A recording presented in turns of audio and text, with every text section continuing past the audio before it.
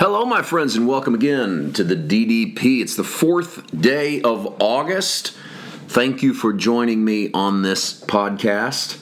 Natasha and I are, at the time this airs, celebrating our wedding anniversary, which is tomorrow. The fifth day of August will be 28 years of marriage, and we are celebrating in a mountain cabin, hopefully sequestered from the world for a few days.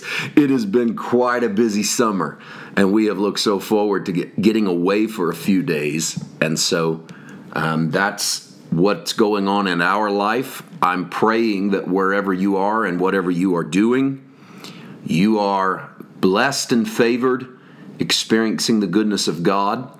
On tomorrow's podcast, we will be introducing the sermon that will come up on Sunday, so listen for that. But for today, let's get back here to the 14th chapter of Mark, where Jesus has just said, yesterday's podcast, he said that someone was going to betray him, and every disciple in the room asked, "Is it I?" Verses 20 and 21, and he answered and said to them, "It is one of the 12 who dips with me in the dish." Why one of the 12? Because there's more than 12, more than 13 people in the room. I know Da Vinci paints the Last Supper. Jesus is at the center of a table. A very white Anglo-Saxon Jesus is sitting in a chair at the center of a long table with 6 guys to his left and 6 guys to his right. It's really good art. It's really bad history. There were, first of all, the ancient world, the first century Mediterranean world didn't sit in chairs at an elongated table. They would have lounged around a low pedestal that had food on it. They also would not have all sat on the same side of the table. Of course, it's good art, bad history. He didn't look like that, I'm sure. He certainly didn't look European. But, artists get to paint their own culture into pictures. That's what we do. The actual Last Supper is not 12 disciples and Jesus. There's the 12 and Jesus and a bunch of other people. There were probably very few times where it was just the 12 with Jesus. There was always a lot of women that accompanied the disciples and Jesus.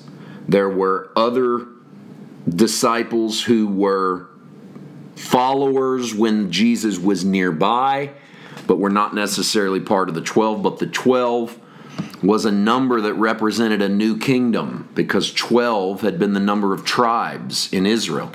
And so 12 was the number chosen to represent a new thing. Jesus says that out of those 12, he was going to be betrayed, and it was going to be someone who dips with him in the dish. It's going to be one of you who's sitting right here at this table. And then 21, the Son of Man indeed goes just as it is written of him.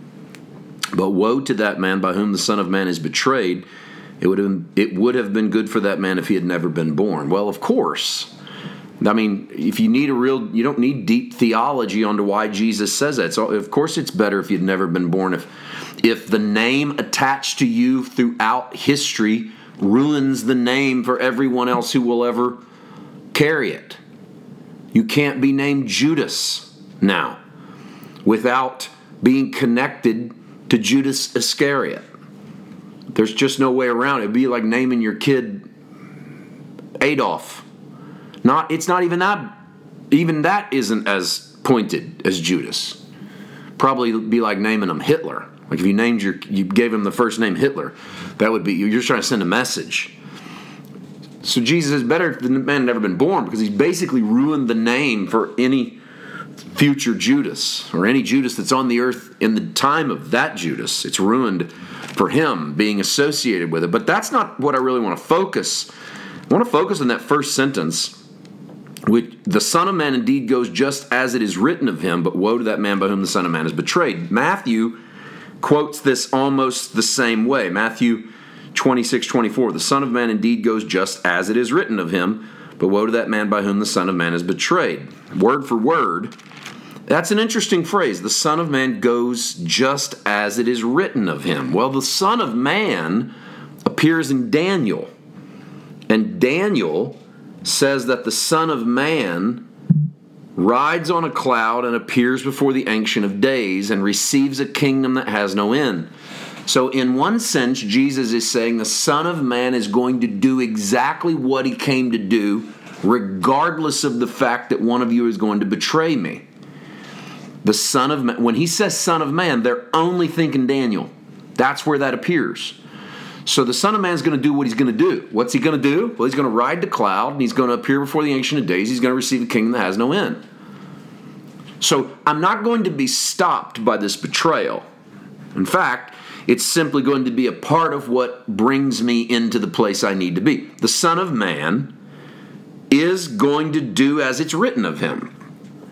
But that phrase, as it's written of him, also, that intrigues me, because I'm very curious about the Old Testament writings that become interpreted in ways that define our Christianity. Let me give you an example.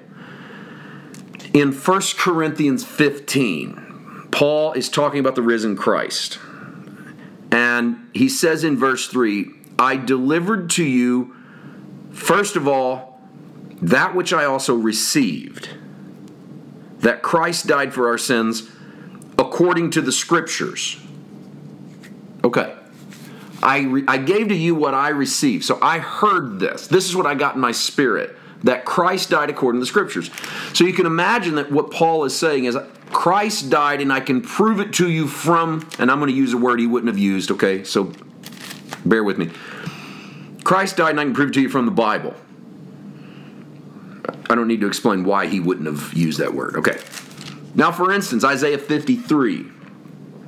He was wounded for our transgressions, bruised for our iniquities. The chastisement of our peace is upon him. We know that by as early as the book of Acts, that text was being used to show us Jesus, because Philip the evangelist uses that chapter to see the Ethiopian eunuch saved. So, first generation after Christ, they're using Isaiah 53, spotting Jesus there. That's written of him. That's one example of written of. I think there's a lot. Like all of the 22nd Psalm, and I've walked you through Psalm 22 a lot of times, but all those, my strength is dried up, my tongue clings to my jaws, you brought me to the dust of death, they pierce my hands and my feet, they divide my garments. These verses start to be interpreted as having been written of him. So when Jesus says, that which is written of me, he doesn't give us specifics. He gives us Son of Man, which we know is Daniel. But it takes Paul and John and Peter to bring out all of those things that Jesus was talking about when he said, Son of Man, and those things written of him. Okay. That's enough of that conversation. I told you we would get into the Lord's Supper today. We did not. We will tomorrow as Jesus institutes what we now call the Eucharist, and we'll talk about it tomorrow. See you then. God bless.